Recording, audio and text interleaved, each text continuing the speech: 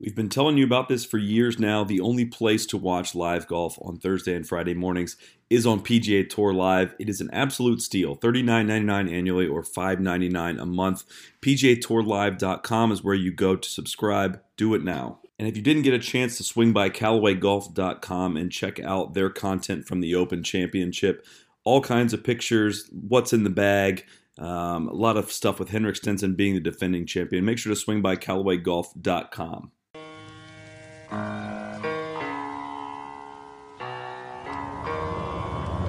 Be the right club. Be the right club today. Yes! Johnny, that's better than most. How about in? That is better than most. Better than most!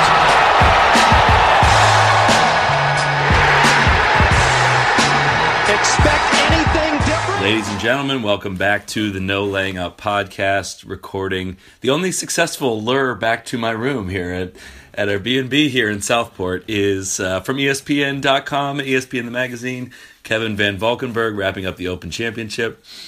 It's Sunday evening, 9:15 local time. How we feeling? I'm wearing my cutest Sunday outfit. I hope that you appreciate how hard it was to get me back to your room to do this pod.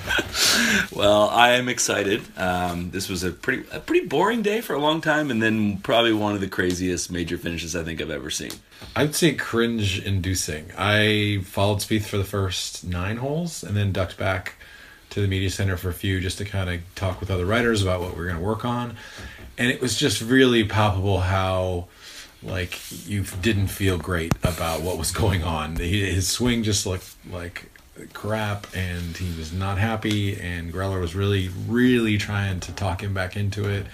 And it just, you know, even if Cooch was making a bunch of birdies, you could sort of feel like, oh, it was fun, but he was just kind of treading water a little bit. I don't know if boring is quite right, but it was, like, ugly. It was not boring. Wasn't right to say. It was uncomfortable. Yep, I would say. Well. I was just mostly I root for Spieth, but I mean when it comes end of the day, I don't.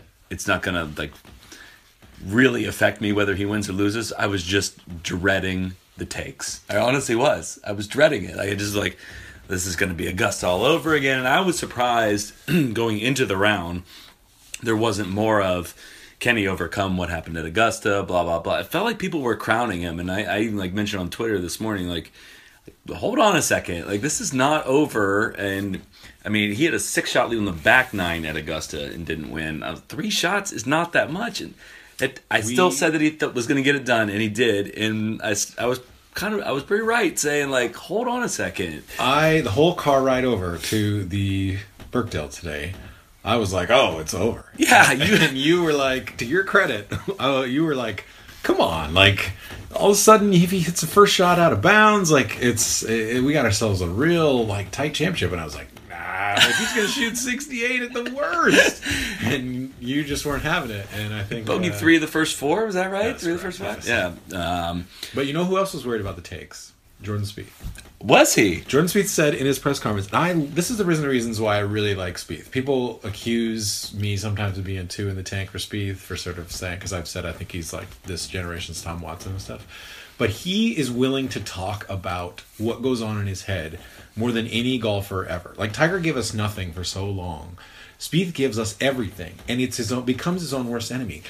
And as an example of that, he said in his press conference after this, on the course, like literally, like while some of that stuff was going on 13, he was thinking, I'm going to have to hear about Augusta all over again. This is just going to be Jordan chokes. He can't win a championship when he has the lead. Like he can't close. He's got nerves. And I think that's amazing. That makes him so human. Like we talk all the time about how human Rory is and how refreshing that is. Jordan gets, I think, a little bit of a rep for being robotic and, you know, being sort of, some of our friends kind of say, oh, he's just such a boring robot and stuff. I don't think that's really true. I think he's corporate in the sense when he has to be, but he really opens up and lets you into his mind after a round talking about how he was nervous or what mistakes he was making. I'm with you in that he gets a reputation for being part of the C-suite and all, and just, he is like a perfect corporate image.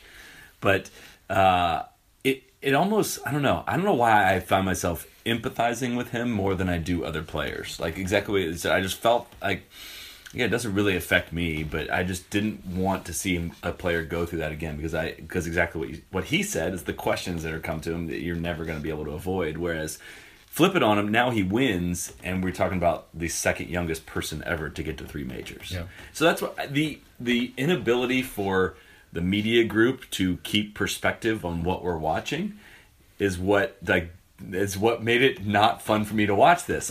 Otherwise, I might think that's kind of compelling TV to watch somebody struggle, but knowing how much it was blown out of proportion at Augusta, this would have been like twice as bad, I think, because people were so quick to crown him. They were so quick to crown his ass.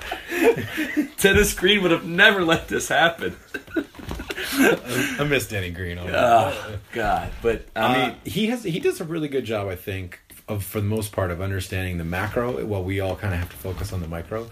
Like, if you think about it, the fact that Jordan's contended in a lot of majors and won 2 prior to this is already remarkable. Yes. Like that I kind of wrote something that even if he didn't get it done, the way that he's kind of looked at it is he's put himself in the mix, like again and again. Even this year when he didn't have his game in Augusta, he put himself in the mix going into Sunday, and then his tank was on empty. And so that's kind of what you want to do. That's what Tiger always said as a golfer. Like, I'm not going to win them all, but I'm going to put myself in the mix enough times that I'm going to win a lot of them. And obviously that's what Nicklaus did, like when he went 13 years with never finishing outside the top 5 or 6 at the British Open.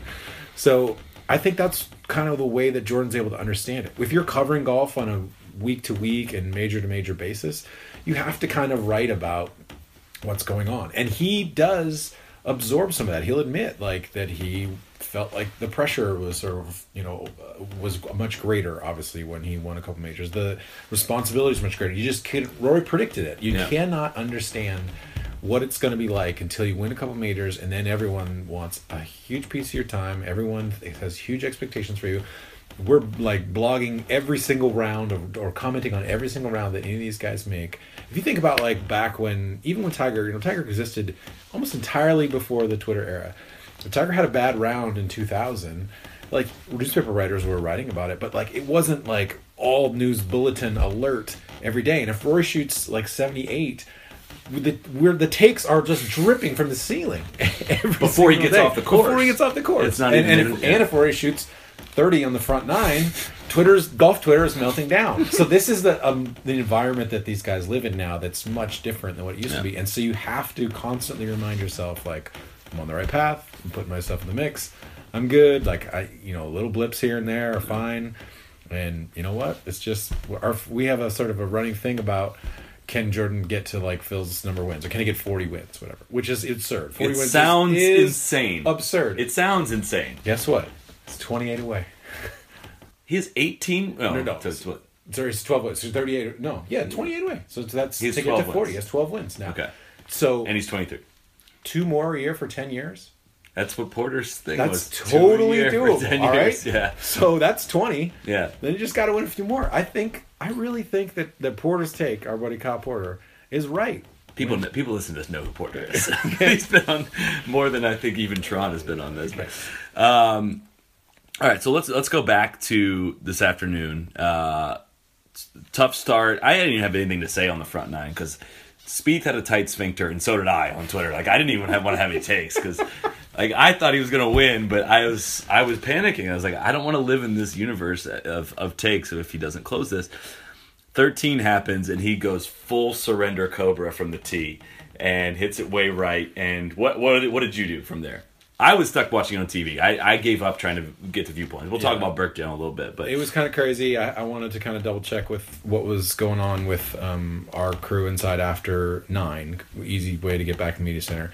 So as that was, I was going to go back out, and I saw him hit the tee shot way right on 13, and I was like, well, I could run right out there. It's not that far, but I really need to I kind of watch this on TV because I think to understand what was going on, TV was much better than being on the ground where like everyone was really confused. Like, was he going to have to take a penalty drop? Was he going to get a free drop because of the camera wire that was an obstruction, there? And that's what seeing that surrender Cobra, like, I thought, oh my God, that's the picture that everyone's going to remember, is him just hands on his head. It was genuine disbelief, though. He double he hesitated as he reached for his head. Like, did I seriously hit it this far right? and I thought he lost the ball for a little while. But I'm watching it on, like, it wasn't even, it was some feed. It wasn't even, I don't even think it was technically Sky. Trying to figure out exactly what was going on, and we didn't know. We were, I mean, the whole lounge was just abuzz of people talking about what's going on, and I'm trying to explain to people. I think he's hitting 3. Mm-hmm. He's dropping in the middle of these trucks, and I think everyone's truck got a little bit of screen time on that. And of course, the image shot is the Titleist truck with the Titleist flag as he's hitting the shot from the range. Literally the best accidental product placement since Tiger's The Nike Swoosh comes up on when he chips in on 16. Like, you could not time a shot that turns out better for your brand, #brand. Well, because he went on to win. While he's standing next to the Titleist truck, I made a joke. I was like, this is not going to be the next Titleist ad, but sure enough, he goes on to win it. But I thought there was a moment, literally, when he was going to say, it was going to reach such high comedy that he was going to say, well, can we move the truck? And that someone was going to have to run get the Auschnet keys. We were going to be there backing up the truck so that he could have a gap between, it would take the Tiger lifting the rock in Phoenix to new levels of insanity. It was surreal. I mean, it had to feel surreal to be on the driving range in the middle of a major championship. Haitong Lee was out there practicing to go out there. He was practicing out there, and Jordan's in the middle of the range hitting a shot. I mean, I know there's some controversy, like, how is that in play? I think I heard the rules official say something like, to be honest, we just weren't anticipating a player playing from there. I love Kyle's tweet about if the USJ had just been like, looking at this, they would have been like, that's a 22-shot penalty. There's no way. I mean, I didn't know what he was hitting. I didn't know if he was hitting 3, and then it finally showed the graphic up there. I mean, I even called it the greatest bogey of his life. It was just considering how much time went into that. He could have, if he didn't think his way through it properly, he would have just taken it unplayable and dropped right there in the heather, and then he's punching out in the fairway. He's making double. He said something really interesting. He said, if I was a straight driver, like throughout my career, I would have made a much worse hole on that, a much worse score on that hole. Interesting. Because I've been hitting it all over the map, I know like what the rules are like really well, and I know like where I can take the ball back. And so in his mind, he's like, well, if the driving range is in play, that's where I'm gonna go back there and I'm gonna rip 3-wood. And Greller's like, dude, it's 230. And Jordan's like, no, it's 260. And he's like, bro, trust me, it's 230. Hit 3-iron. And so they were still like, Jordan in his mind is thinking like, at that point, I'm going to hit 3-wood up on the green and make a par. You know? Well, I it's going to sound weird, and maybe it won't sound weird, but I think that helped him. I think all of that helped him. He was, at that point, he wasn't trying to protect a lead anymore. He's like, all right, scrap everything. It's time to like play without nerves. Mm-hmm. And I don't know how you get to that conclusion. Maybe that time is what he needed. Do you think that like 20 minutes, and we were 13 minutes in this already, and we haven't even talked about Kuchar yet. Mm-hmm. Do you think that time that it took to do that had an effect on Kuchar at all? Do you think it was fair? Do you think there was any slow play blowback? I've heard a couple rumblings on it, but I wanted your perspective on that. You know, it would be impossible for it not to affect him a little bit. Yeah. Thankfully, I think Cooch is one of the nicest guys on earth. Like, Jordan repeatedly apologized for sort of how long it took. What do you do in that situation? You can't sit there as a rules official, I don't think, and say, like, we're going to assess your 1-shot penalty. You're bringing the rules people over and saying, what am I entitled to? Right. That's kind of what makes golf unique, is that the importance in the moment, if the player understands the rules, that he is entitled to certain things. And as long as you have the rules official there telling you, like, all right, let's discuss your options, then you're essentially pushing pause on it. And so I don't know that it really let him calm down. I think when he made that bogey putt, then he was like, all right, heck with it. Like, I'm one down. I'm on, man. Let's get it on. And, then he almost aces. Almost ace. So our guy Randy tweeted, like, he's copying the Sergio playbook, and he almost did. Yeah. Messed up 13. Yep. I don't remember if Sergio birdied 14, but eagle on 15, same exact thing. Yep. Mm-hmm. And I don't remember the full sequence, but then he went on to win after that. I mean, so that just shows you like about golf. Like, don't think that you're out of it. No. Really. Like, you can. I didn't think he was out of it when he. I felt he probably felt the same. I felt better once he went down 1, and like I was jokingly freaking out about it on Twitter when he walked in the bogey putt. But that was the most confident he looked all day. He walked in that bogey, grabbed it out of the cup, and I was like, all right, I think he actually still has this. Yeah. And when he almost aced 14, I felt obviously really good about it. Cooch deserves some love, though, for the way Cooch that played he fantastic. I mean, he played really well, and to be classy. I mean, imagine if that was, Imagine if they weren't the last group. Yeah. That would have been... If there's like 4 groups backed up on that tee, imagine he could have affected 8 people. And maybe it would have gone faster if they weren't the last group. Imagine, though, if it was somebody who was surly and Spieth did not have a good relationship with and was really, like, uncomfortable in that sense. Like, I'm trying to think of, like, who would have been really upset in that moment. Well, I think... I don't... And probably doesn't fit the criteria you said, but imagine it's Rory. So go back to, like, the Masters when they were paired together. I think from watching on TV... and we could kind of see that Rory was maybe getting a little bit perturbed at the pace of play, or he affected likes to by play quick. Yeah. And imagine that Europeans happened. learn to play quick. Yeah, thank goodness.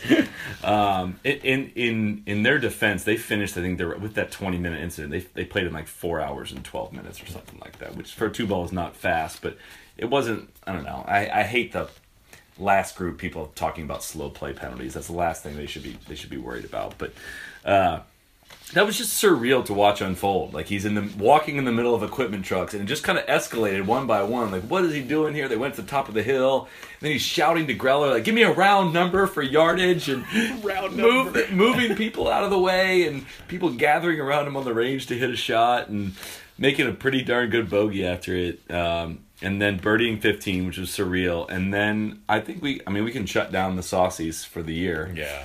The eagle putt. Go get it. Go get it from Go get it. Go get it. He was mad. He just looked around shocked. Go get it. Almost like, in my head, and this doesn't have to be true. It's not true, I'm sure.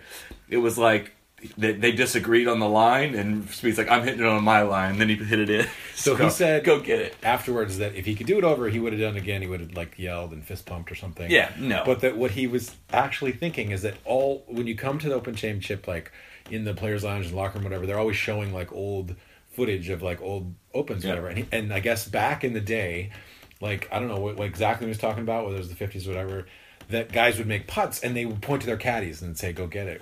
And so in the moment, he was almost like sort of like, this is going to be on the TV lounge for go years. Get it. Go get it. Which is just hilarious. I mean, I was standing there when he made the putt at 16 at Chambers, the curling putt that sort of gave him the lead after Grace hit it on the train tracks. And he sort of turned to the sound, the Puget Sound there, and just screamed. Yeah. And that was like one of the coolest moments I've ever had as a journalist. I think that this one tops that, just because. What was the crowd noise like? Was it nuts? It just erupted. I don't even think it was so surreal for that moment that it went in, and that he was, sort of pointing. It was crazy. And then the fact that, like, he said that he was like, well, on the next hole, I thought, these are going to go in from anywhere, so just hit it in the middle of the green and you probably make it. He did.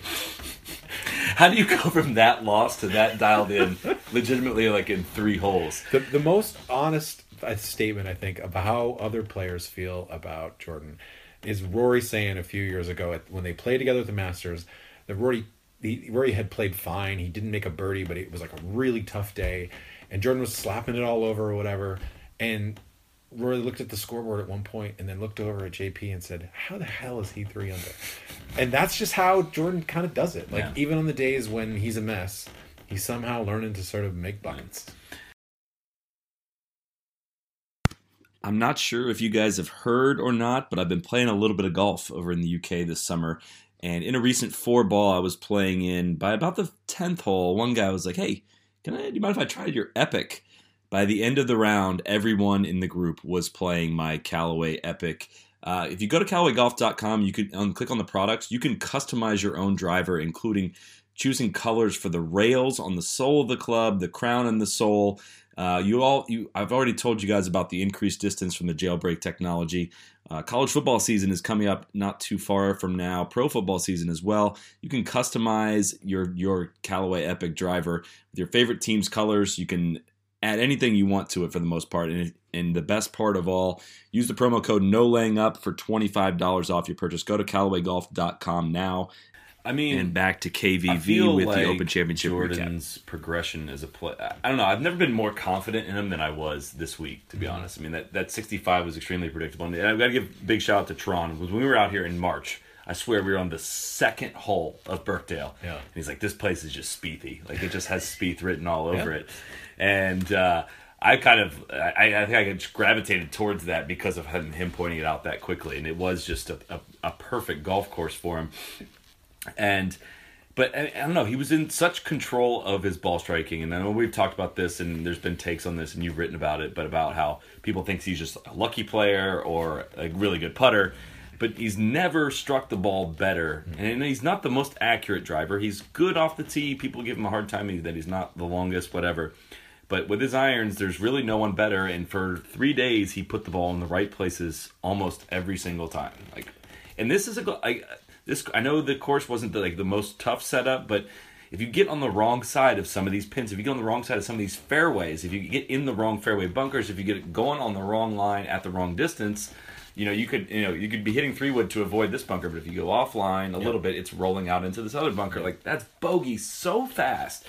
And again, watching those leaders that are going to be on TV the most, these are the guys that are avoiding the bunkers the most, leaving it in the right spots the most. You're forgetting about all the guys that are getting tripped up. Rory got started out 5 over through 6 because he was just out of position. And you fall behind on those courses, you're done. So the amount of tactical precision that went into the way he dissected the course when his game was in order. He was a little just shaky the first 9 to, I guess, 13 holes today. But I just have so much respect for the way he golfed his ball around that golf course. I wrote a little bit of this after his 65. I think he's the best person, certainly of his generation, but maybe one of the best ever at combining the art and the math that's required to golf. Like, he can think in terms of angles, and then he kind of can tell his brain, like, okay, the touch required on this is this. Like, he can really judge the wind better than I think most players. That's why when the wind is up at Augusta, he's still fine, and he can hit off side hill lies almost better than anyone in golf, because he just knows, like, all right, if I do this, the ball's going to move 5 feet right, and the wind is coming off 4 miles an hour to here, and so I need to really kind of commit and pull the swing, and then the sort of delicate kind of paintbrush touch that he has on the greens, like, all of that kind of overcomes every whatever physical disadvantage he has. Not every time, certainly, but like a lot of the times with Rory and with Brooks and with DJ, like, he's going to win as many times as more of those, because those kind of courses, like, they may not exist like everywhere, but there's enough of them that he's going to be able to sort of pick them apart. And that's the thing is, I feel like I'm a bit lazy when it comes to the guys that really wow me, right? Like the Rory, DJ guys, the guys that can hit it so far. I go with the wrong approach. I start thinking, how does somebody like Soren Kelson compete with these guys?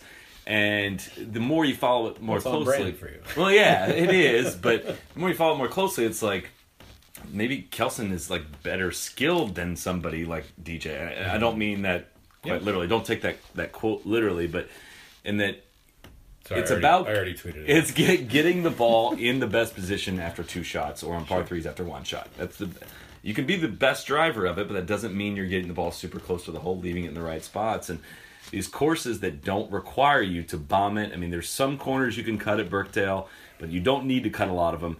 There's no one you'd rather have than a really strong, like, mid-iron player. And it doesn't mean, again, like, sticking a ton of shots and stuck plenty of them, but it's confined. If that pin is tucked back left with a bunker short left, you just cannot miss left, and he didn't for the major course of this entire tournament. So. I think golf is more fun as a whole when it's not just driver wedge. I think we agree with that. Like, driver wedge is kind of awesome but like the equipment makes it so now that like a lot of guys can hit driver wedge, and so when a course requires you to sort of hit 3-iron, cut 7-iron, or rope hook around the corner, 4-iron to the middle of the green, like, those are kind of fun thinking holes. Like, we've played a little bit of golf when we've been over here, and the sort of way that you have to kind of adjust your brain a little bit.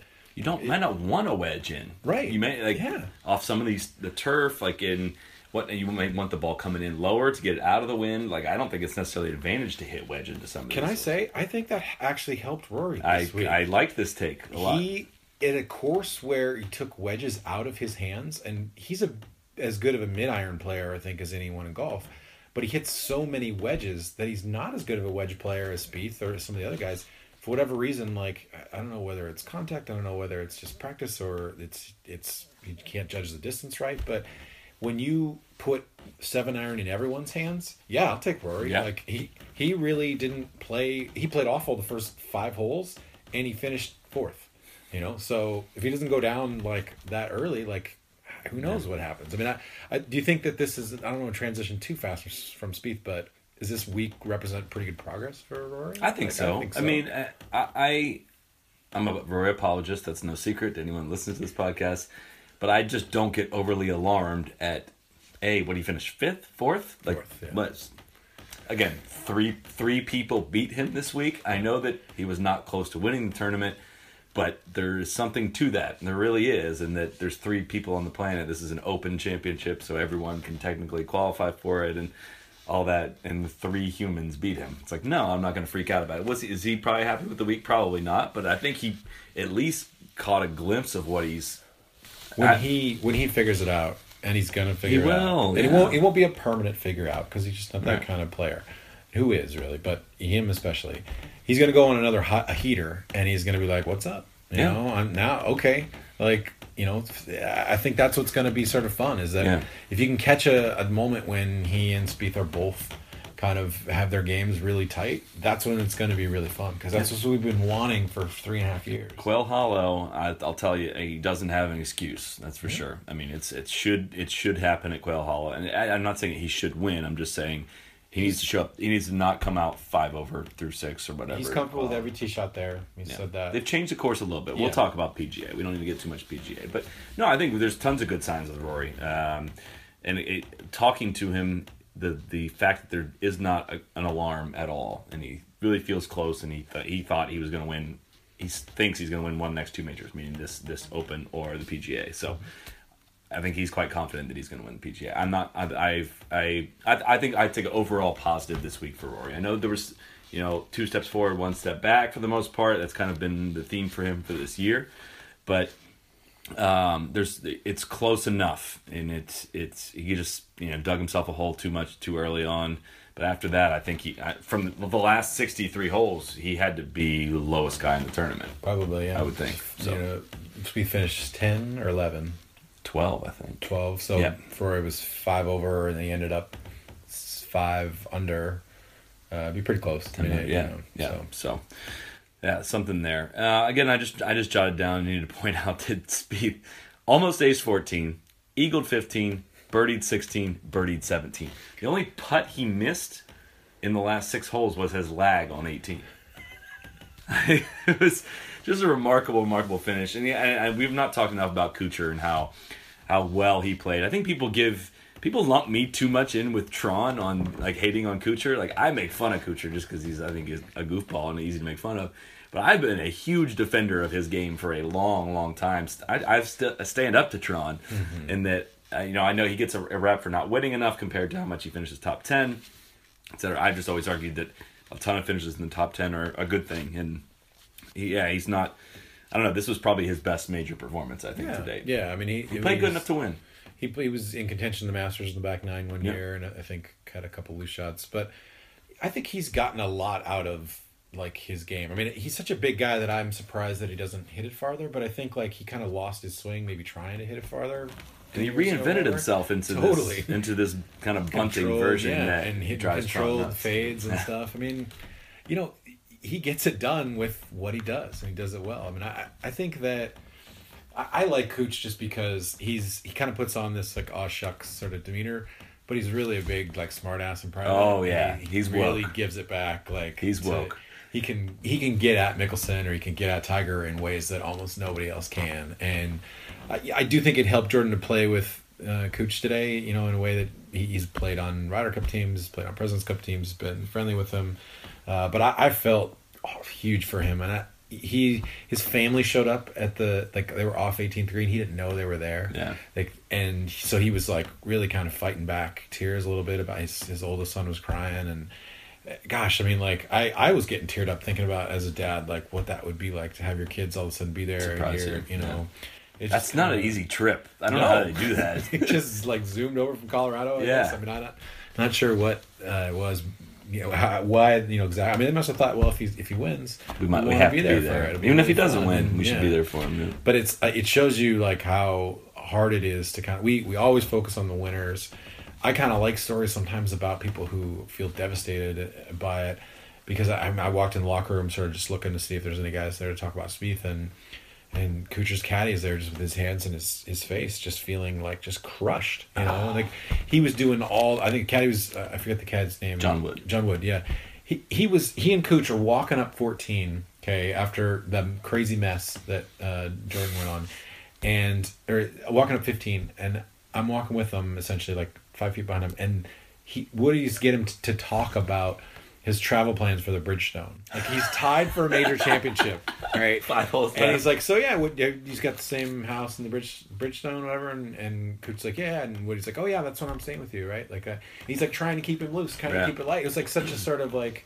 I like that smart, guy, John Wood. He's absolutely. been on Bacon's pod. He's really good. And I think that well-spoken guy is, and the fact that Coach is kind of cool with that. There was a moment early on when Jordan was super tight. I think it was like I was following with him 3 holes, so he's bogeyed 2 of the first 3. And they're walking up the short one, maybe it's 5 around that goes the dog leg, right? Yeah.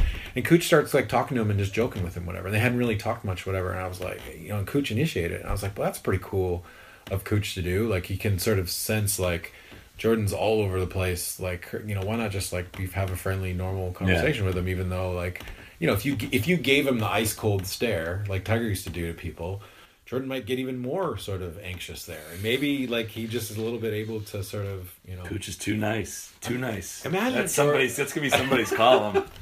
I don't know. Imagine if Tiger was standing in that 13th fairway while Phil was off taking 21 minutes over on the driving range. That was such a Phil thing for Jordan to do. It really was. Except for mostly Phil kind of continued to screw those things up. And that was the end for Phil when that happened. So one thing I noted, not to switch back to Rory, I followed him for a decent amount of like the first 3 days. First of all, the viewing was a bit tough in Birkdale. You had a lot better access than I had. I wasn't able to get inside the ropes.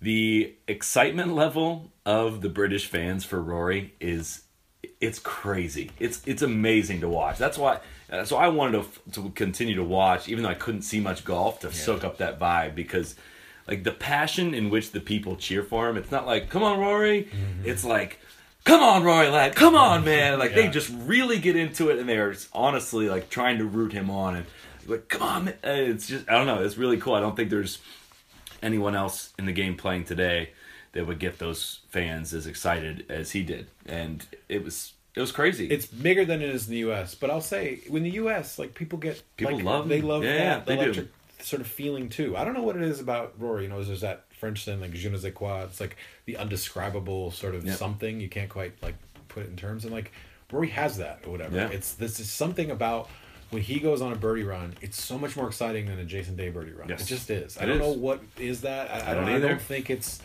us who feel that way. It's everyone who feels that way. It's when you're in the crowd, people just go nuts. I joked that like when he goes on a birdie run and like it feels significant. It feels historically significant. People thought I was making fun of other people. No, I'm making fun of myself. Like he makes 3 birdies. Like it is. Porter had like the best tweet of the week, and then he deleted it for some reason. It was just Elmo just soaking up.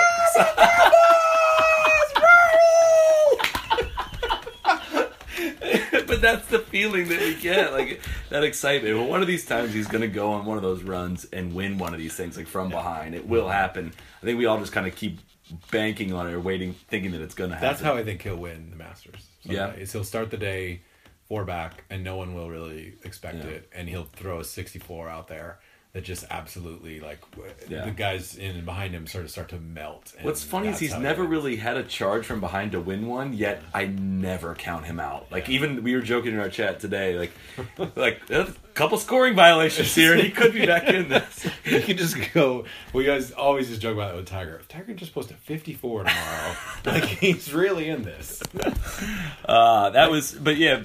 around Birkdale was a bit tough. I mean, I love being a part of the Open Championship vibe, and I would try to get there, Saturday, Sunday, early enough to go out and at least watch some holes, but I spent my time inside watching on TV just because I wanted to be able to understand what's going on in the tournament. There's enough good excitement going on that I hated being that guy, but unless you're unless you're able to walk really close to it, man, there were just so many people out there. And that's not really a knock on Birkdale. It's actually probably one of the better links courses for viewing.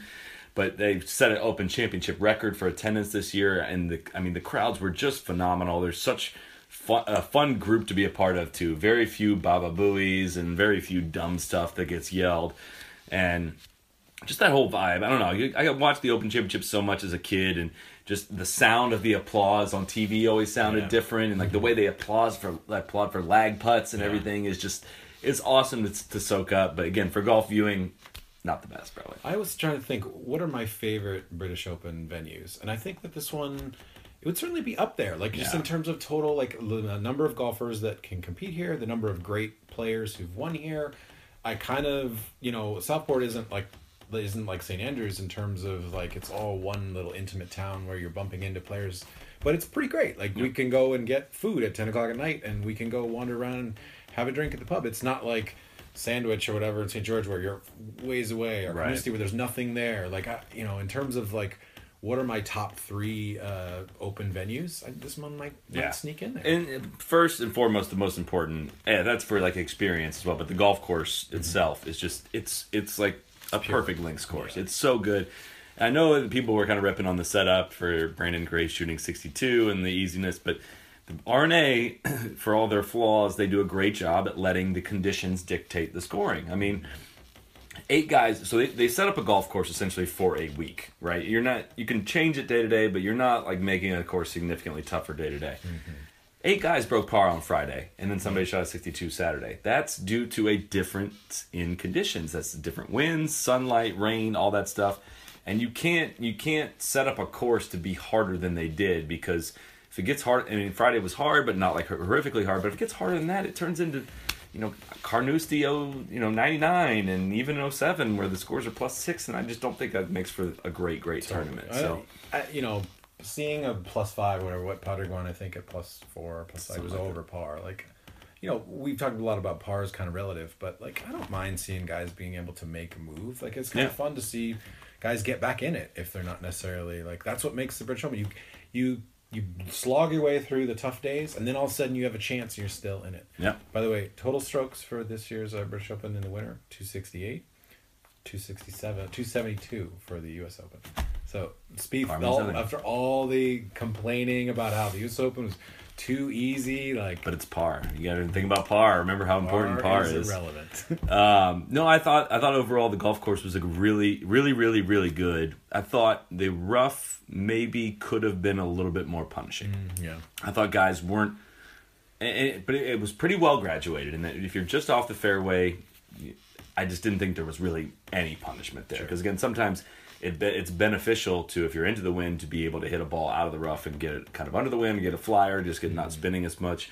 But there just wasn't that fear of missing fairways. Now, if you miss badly, there were obviously some higher stuff, but again, the ropes are pretty close. So if you get it outside the ropes, stuff's pretty trampled down. And it's just not that punishing. So there was really not a premium on driving the ball accurately this week, which I'm generally okay with, because there's enough strategy that comes with missing even if you're missing the fairway, missing in the right places, having the right angle to get to certain pins, that it was still a really good setup and challenge. So maybe a little bit higher rough would have been a little bit better. I like golf courses links courses that you can find your ball in the heather, but it's just you can't go and hit a 4-iron out of it pure. And I thought it was maybe a little bit too easy out of some of that rough, but that's probably my only criticisms of it. I thought the pins were in really fun, good places where, like some of the par 3s today, they put them right on top of bunkers that I fell victim to when I played out here in March, and saw like that you learn the lessons that stick in your mind. Like, you can't fall for some of these pins, and it's a great test to the players. If you need to make a charge, but you need to learn to dial back from those pins. That even if you're hot, this is a par hole, not a birdie hole and stuff. So, super impressive, Birkdale. Yeah, I would love to play her someday. Like, just a sort of beautiful kind of the way that a certain kind of golf was birthed into the world, and I don't. It just seems like it was a fair test. Like, it's if one day it's really hard and one day it's easy, that's okay. Like, you just have to sort of judge it based on. And no one got that bad of a draw either. I know the draw was really fair. Yeah, it was. That's a pretty rare for an Open. I know that the Friday afternoon group got rain, which affects some people more than others. And like I don't understand how they grip the club in the rain. I really don't understand it, and it doesn't seem to even affect them. Whereas some guys looked a little bit lost once the rain came. But I saw I think it was yesterday, maybe it was today, walking through, and Greller handed like a fan, like a dirty towel that he was using to keep the clubs, and the fan kind of looked at it and was like, "Oh, a dirty towel, thank you." He's like, Greller thought he was like doing a cool thing. He's like, the guy's friends were like, "Oh, good one, John, your dirty towel. But you put that on your mantle." Oh, people here are so nice. This so is such a nice. Here's city. a great story that I thought was like, I was walking with I think it was Spieth yesterday, and we're walking up the fairway. You know, the fairways who can be inside the ropes is very tightly controlled. Like if you're don't have a green pass, like Clearly, yeah, rubbing my face.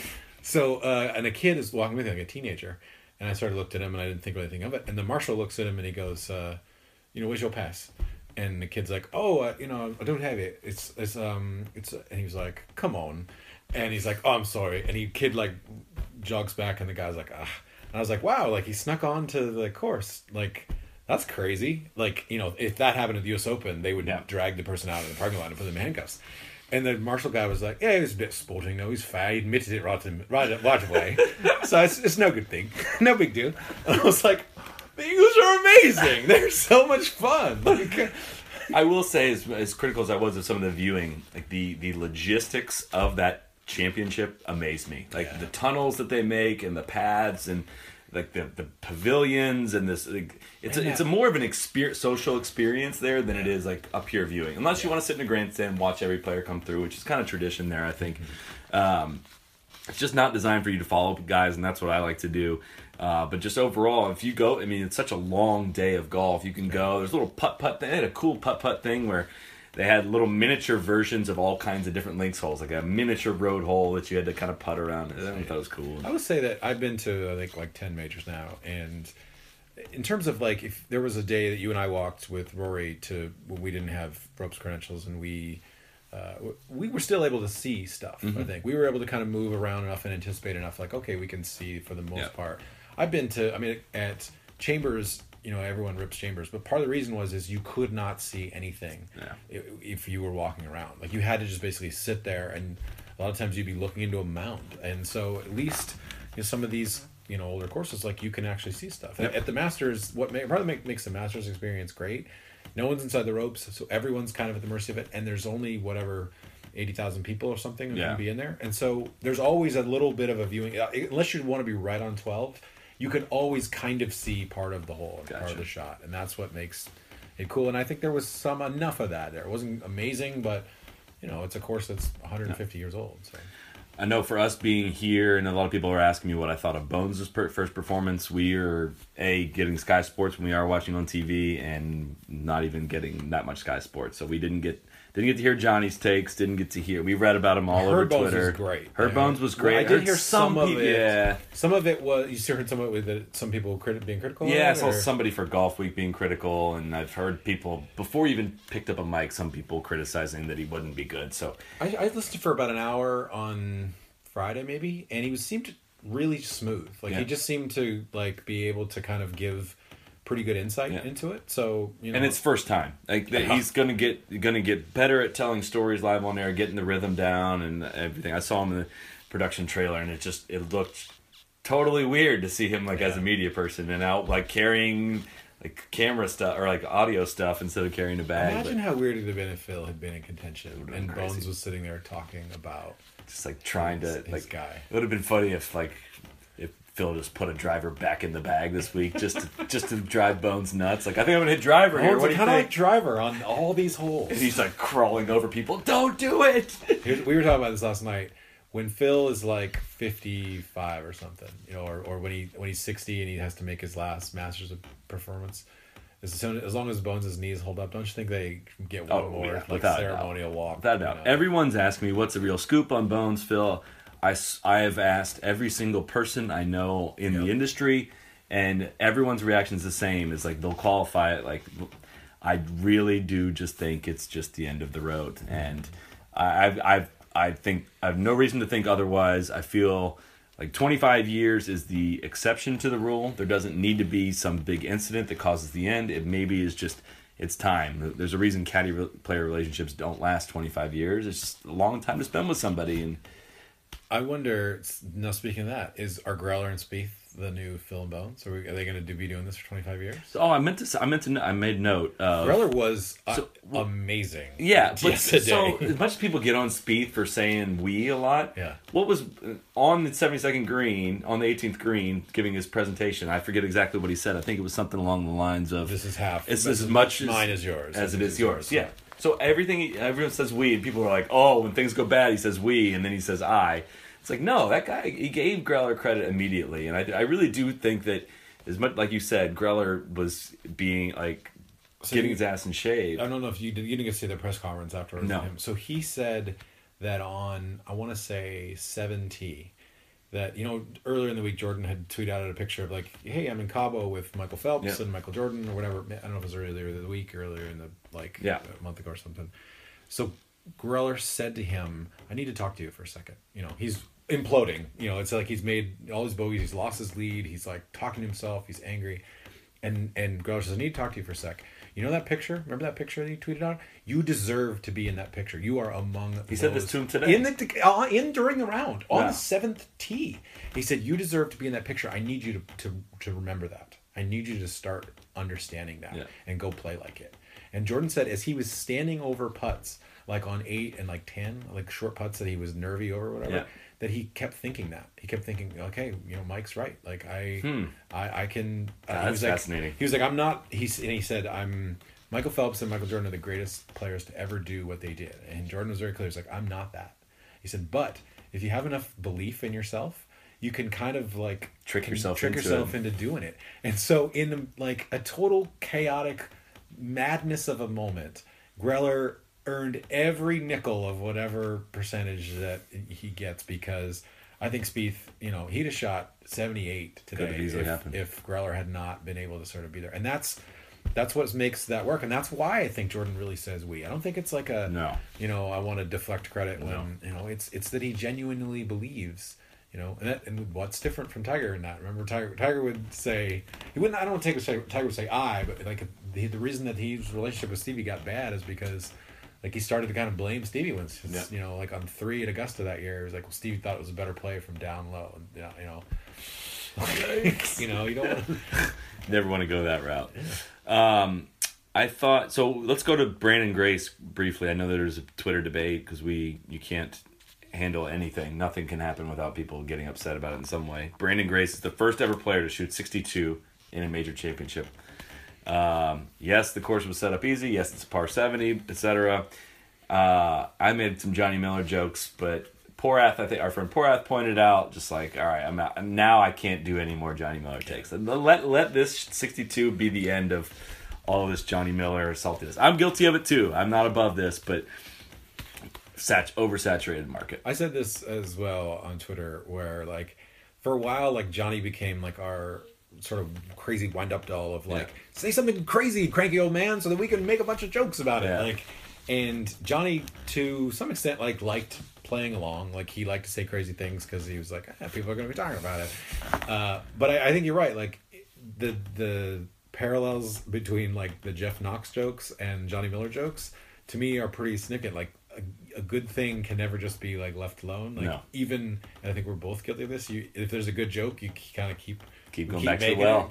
And then a lot of people start making that joke. Yeah. And so it needs to kind of like regress into like the background for a while, and then we can make Johnny Miller or Jeff Knox jokes like 5 years from now. But this one was kind of just like, I mean, his 63 wasn't even at the Open. It was at the U.S. Open. It was the final round. It was a Sunday. Like no one, I don't know. It's just a bit too much. If anyone shot 60, if you or I shot 63 like in our local club championship, we'd be walking around like Vince McMahon. I do that when I shoot like 73. Strutting around, and so I think Johnny has every right to be really proud of that. And but I love him because he's so honest and he's right in what he said. Yeah, of course it's set up easy, but it's funny to kind of make fun of it because it sounds bitter. Yeah.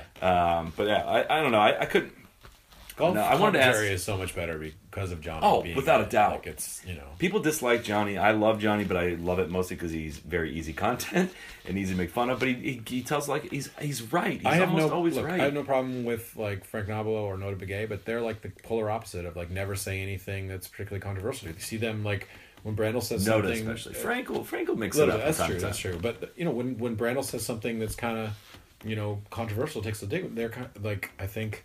You're right. I would say that I'll withdraw my comments about Frank. But like, Nona will be like, well, who knows? Right. Like, no, like your job is to give your opinion in those Right. situations. And if your opinion is that you don't have one, then I'm not sure why I'm listening to your take. Golf world is so damn sensitive. That's why and the people are hesitant to give their opinion. I'm now guilty of it too, in that if I make a passing comment about somebody, I'm going to get a phone call from someone like, hey, you said this about my client. And it's like, this whole industry is just so sensitive about everything. It's really If frustrating. you're a basketball player who plays for like the Knicks and you like don't perform in a big game, you will have to read in the tabloids, choke.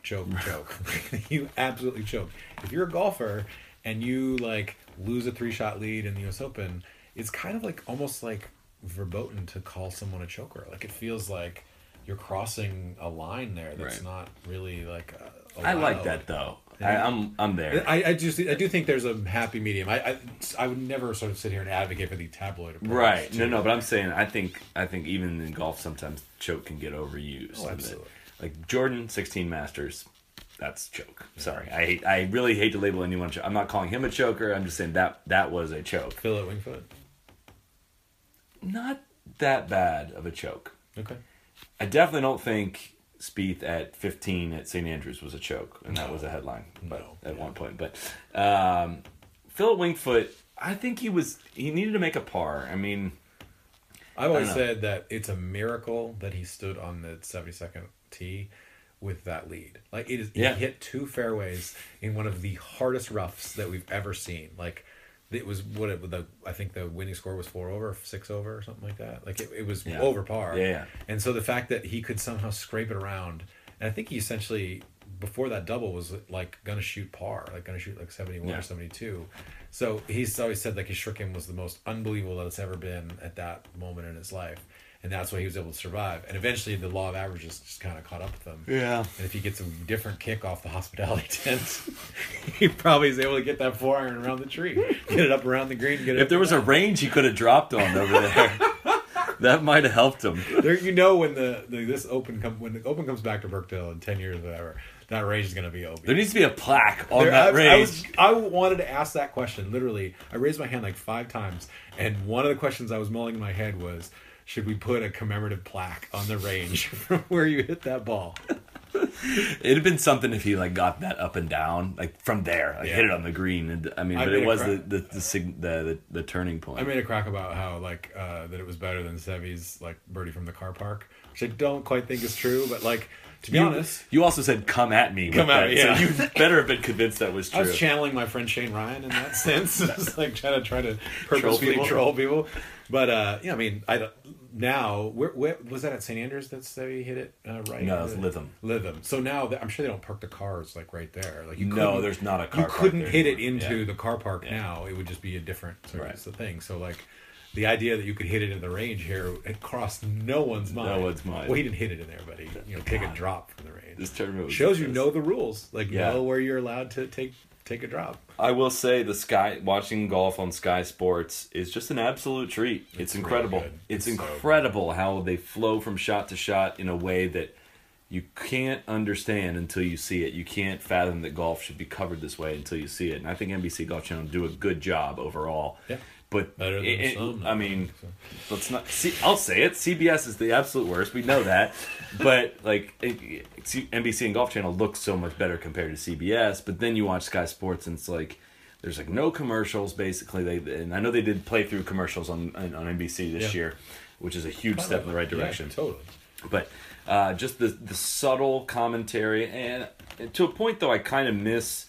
I feel like the NBC people do a great job of building the drama. And today, watching it didn't feel as dramatic as it was. Like if I'm listening to Dan Hickson and Johnny Miller call it, like it just feels big. It feels like a big. And so I kind of missed that. I wish I would have got to see it. I hope I could just see a replay in that regard. But man, getting to see Sky Sports is awesome. It's just really they do this thing with shading on the green, like where they'll put the shade on it, so you can really see the breaks in it. And they do this like putt tracker thing. Like, all right, if you take a firm line, this is what you make it on. If you take a lag line, this is what you make it on. And a lot of Pro Tracer, and it's really good stuff, showing good wind graphics. And man, I'm gonna have a hard time giving that up. Can you buy it in the States? Can you like buy a Sky Sports channel? I do not think so. Although if Fox gets the Sky Sports merger that goes through, it wouldn't surprise me that if you could get like Sky Sports streaming. This podcast is brought to you by Sky Sports. Turn to DirecTV channel 496. I think actually Fox being in the golf game might force CBS a little bit to kind of come into the new era a little bit. I mean, I love how this event couldn't be further from CBS. We're on the other side of the pond. It's not on CBS, and somehow I bring it back to CBS. Well, I mean, look, we all love Pro Tracer, and the thing that's really was neat about the US Open was that you get Pro Tracer from the middle of the fairway. From the fescue. Like, CBS might have Pro Tracer on 2 or 3 holes, the whole thing. Yeah. It cannot be that expensive to do. I'm sure it's expensive, but that's probably part of what is required of a golf broadcast. Right. Like, they didn't used to put the shot clock on basketball games and the play clock for NFL. They didn't used to have a first down marker, like the red sort of laser line or whatever. All those things kind of came into like vogue because because ESPN innovated a lot, and some, when Fox got the NFL, they innovated whatever. That's what I'd like to see CBS kind of get on board with. They can't just rely on like Tiger anymore. Like, that's not going to do it. I'm with you. Is there anything we missed? I jotted down Austin Connolly in that we got a tip. We did. I mean, you get a lot of tips going in, but there was someone that particularly told us this guy Austin Connolly at 500 to 1 is worth $5. I kind of regretted not putting it on him. I mean, he didn't end up winning, but Finished top 10. I mean, we could have bet him to finish top 10. Major shout out to that guy. I'm all in on that guy. That was impressive. He just gets. It looks like his clubs are oversized, and he just gets up and whacks it, and he plays really quickly. How about Cameron McCormick then, as a coach and a teacher? Like, the stock is rising daily. I got to give a shout out to Alex Noren, my boy. I've been really hard on his major record. People have bastardized that take and ruined it. Like they've exaggerated my take on that, but play better. Yeah, play better. And he did, and he did. So shout out to Norton for that finish. I see a big topic there at the end of your list there. That what can we do to save Twitter is what I wrote down. Do we have another hour for this podcast? Like it's. I don't have. That question is for you. I don't have an answer to this. Like it's an today was so crazy that I enjoyed not being able to read mentions. Like everything was happening too fast, and I couldn't do it. For the most part, so I said something today about how, and I was talking with Charles Howell about this today actually, that Tiger numbed us to what greatness is, and that it doesn't look like what Spieth is doing is great. And the responses were, Spieth is nowhere in the same category as Tiger. And I'm just like, how do we get there? I just don't. I know that people listening to this aren't the people that are the dumb people on Twitter, but I don't. It's driving me away. I got a thing where I was like, I mentioned the thing about Cooch and his caddy talking about Bridgestone, whatever. As like isn't this awesome? Like Cooch anecdote, like they're talking about their drive for Bridgestone when he's tied for the lead to major championship, and I got a thing that was like, oh, so now we're policing what caddies should say to their players in the middle of a round.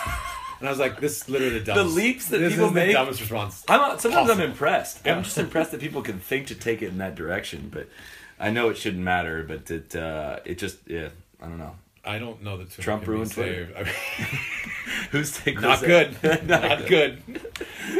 There's the funniest thing about the funniest tweet I've read this month. It was like. Twitter 2009, like, wow, this is really cool. Like, Shaq is on here and he like responds to people. And it was like Twitter 2017. Wow, the insane president's like crazy son is like live tweeting his treason. Like, it's just like Twitter has evolved, and I'm sure will continue to evolve in ways that we can't possibly understand. But it does. It's not as fun in some ways as it used to be because tone is sort of hard to convey. Yeah. And look, we're just in golf Twitter, like I know politics Twitter and like economics Twitter, NBA Twitter. I mean, every sort of sport has their own niche, and NBA Twitter thinks it's like the coolest Twitter or whatever. And I don't think either of us really dive into that all that much. No, I didn't know there's like a fight for being the cool. I don't know there's a cool Twitter. I don't even think. Here's what happens. basketball Twitter doesn't even know that golf Twitter exists. That's how much They're lucky. basketball Twitter is in their They're own lucky. world. Yeah. We got sucked into this vortex. I'm honestly like, though, it's always so fun when something crazy like this happens. Yeah, totally. To see all the creativity that some people show and like the cool things. Like, Right. you almost feel like you have to go back though, like an hour after these things are over and like try Soak to it sort all of in. catch up and laugh at the jokes or whatever. It's like they can't all be the big moments when you elbow just show. get 20 tweets in a row saying just nonsense. I love them. I'm sorry, they're great. I know everyone says the same thing, but I love that part. I just think it's so fun. Just I don't even like think of what I say. Just type words, usually all caps, and just do it. And there were several of those moments today. So, man, I'm excited. I'm excited for Spieth. I think 3 majors by the age of 23 is pretty damn special. And I mean, one. Again, I've made the point maybe in every single episode of this podcast how people forget how many majors 4 majors is for Rory. Spieth's got like 16 more majors still or something like that to get to Rory's age to get to 4 as well. I mean, my take of Spieth winning 8 majors is not that crazy right now. I don't think it is. Everyone's 8 majors is so much, and it is. I also said 5 green jackets. Well, if he'd won, you know, I was giving him this year, and then I was like, I think he wins 3 more. So if I could adjust it, I'll say he'll win 4 Masters. 5 green jackets is a ton. That's a lot of green Tiger's jackets. only got 4. I know that. But I also, in the same take, gave Rory 10 majors. It was right after Spieth won the U.S. Open, so they held all 4, and I thought they were going to win like a lot of them. I still do. I still think Rory's going to win 8 or 9 majors. I think. I still think that him being the best European of all time is very much in play.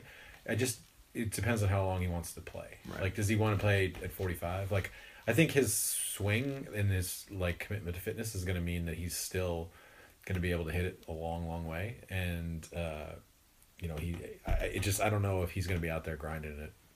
45. Who knows? You know, in it.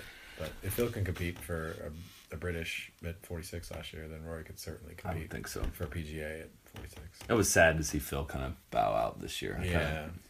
Knowing that what happened last year had some kind of effect on him, I think. Yeah. You have one of the top 5 maybe major performances of all time, and you don't win. It's got to just affect you in some way. But Is he done? no, Competing? no, For majors? no, nope, not at all. This was a year ago. He was giving us this unreal performance.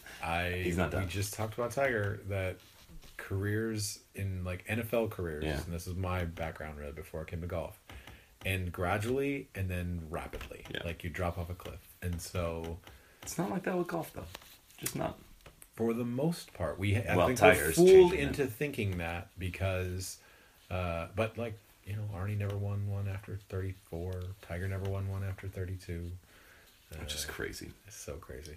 He never won one after 32. Phil never won one before 33. So at that point, yeah.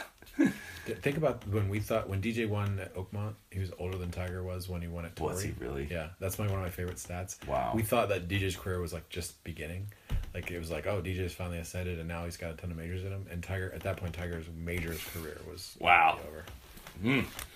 It all comes back to Tiger. It always does. It always should. All right, you've got some Love you, writing Cat. to do. Come back. If you want to. Only listening. if you want to. Otherwise, take my advice and become a teacher. Golf. Go read my column on ESPN.com. Excellent work this week. Really enjoyed reading your writing. You were kind of, what's the word, on Spieth. You were kind of calling it like this is going to be kind of historic if he does this. And I got a little tight in the middle of the round thinking. damn it, I wasted. Somebody sent me a tweet that was like, Jason Sobel and Kevin Valkenburg ESPN need to stop anointing Spieth. There's a lot of golf to be played. And in the middle of the round, I was like, oh man, that guy's right. And then in the end, I wanted to retweet it and be like, how'd this tweet work out for you, man? Huh? Are you feeling good about it? In the end, Twitter stinks. Except for when Kyle is tweeting Elmo gifts. oh God. Ending on that. Speed Karuga Slam! I love it! What would did Mr. Player have anything to? Did you see Mr. Player getting quite upset on Twitter this week? So I don't know. You explain. Okay, so I'm gonna screw up the Twitter handle. Golf Green Jacket Auctions or some green jacket bids tweeted something about. Did I nail that? Tweeted something about how the the former champions were responsible for engraving their own name on it. I used to love the Claire jug was awesome until Gary Player won and made them engrave his name twice as large. The picture is Gary Player's name just huge, and Gary Player responded, "That is not true! Fake news! How dare you! I would never do such a thing." Oh, as always, we're going to end on that. Kevin, thank you for an awesome week. We're off to Liverpool tomorrow to play a little golf, and then off to London for a few... If you guys haven't heard, I play a little golf. You golf? Nice. Congratulations, Jordan Spieth, 2017 Open Championship winner. And we'll catch you guys again soon. Thank you, sir. You bet.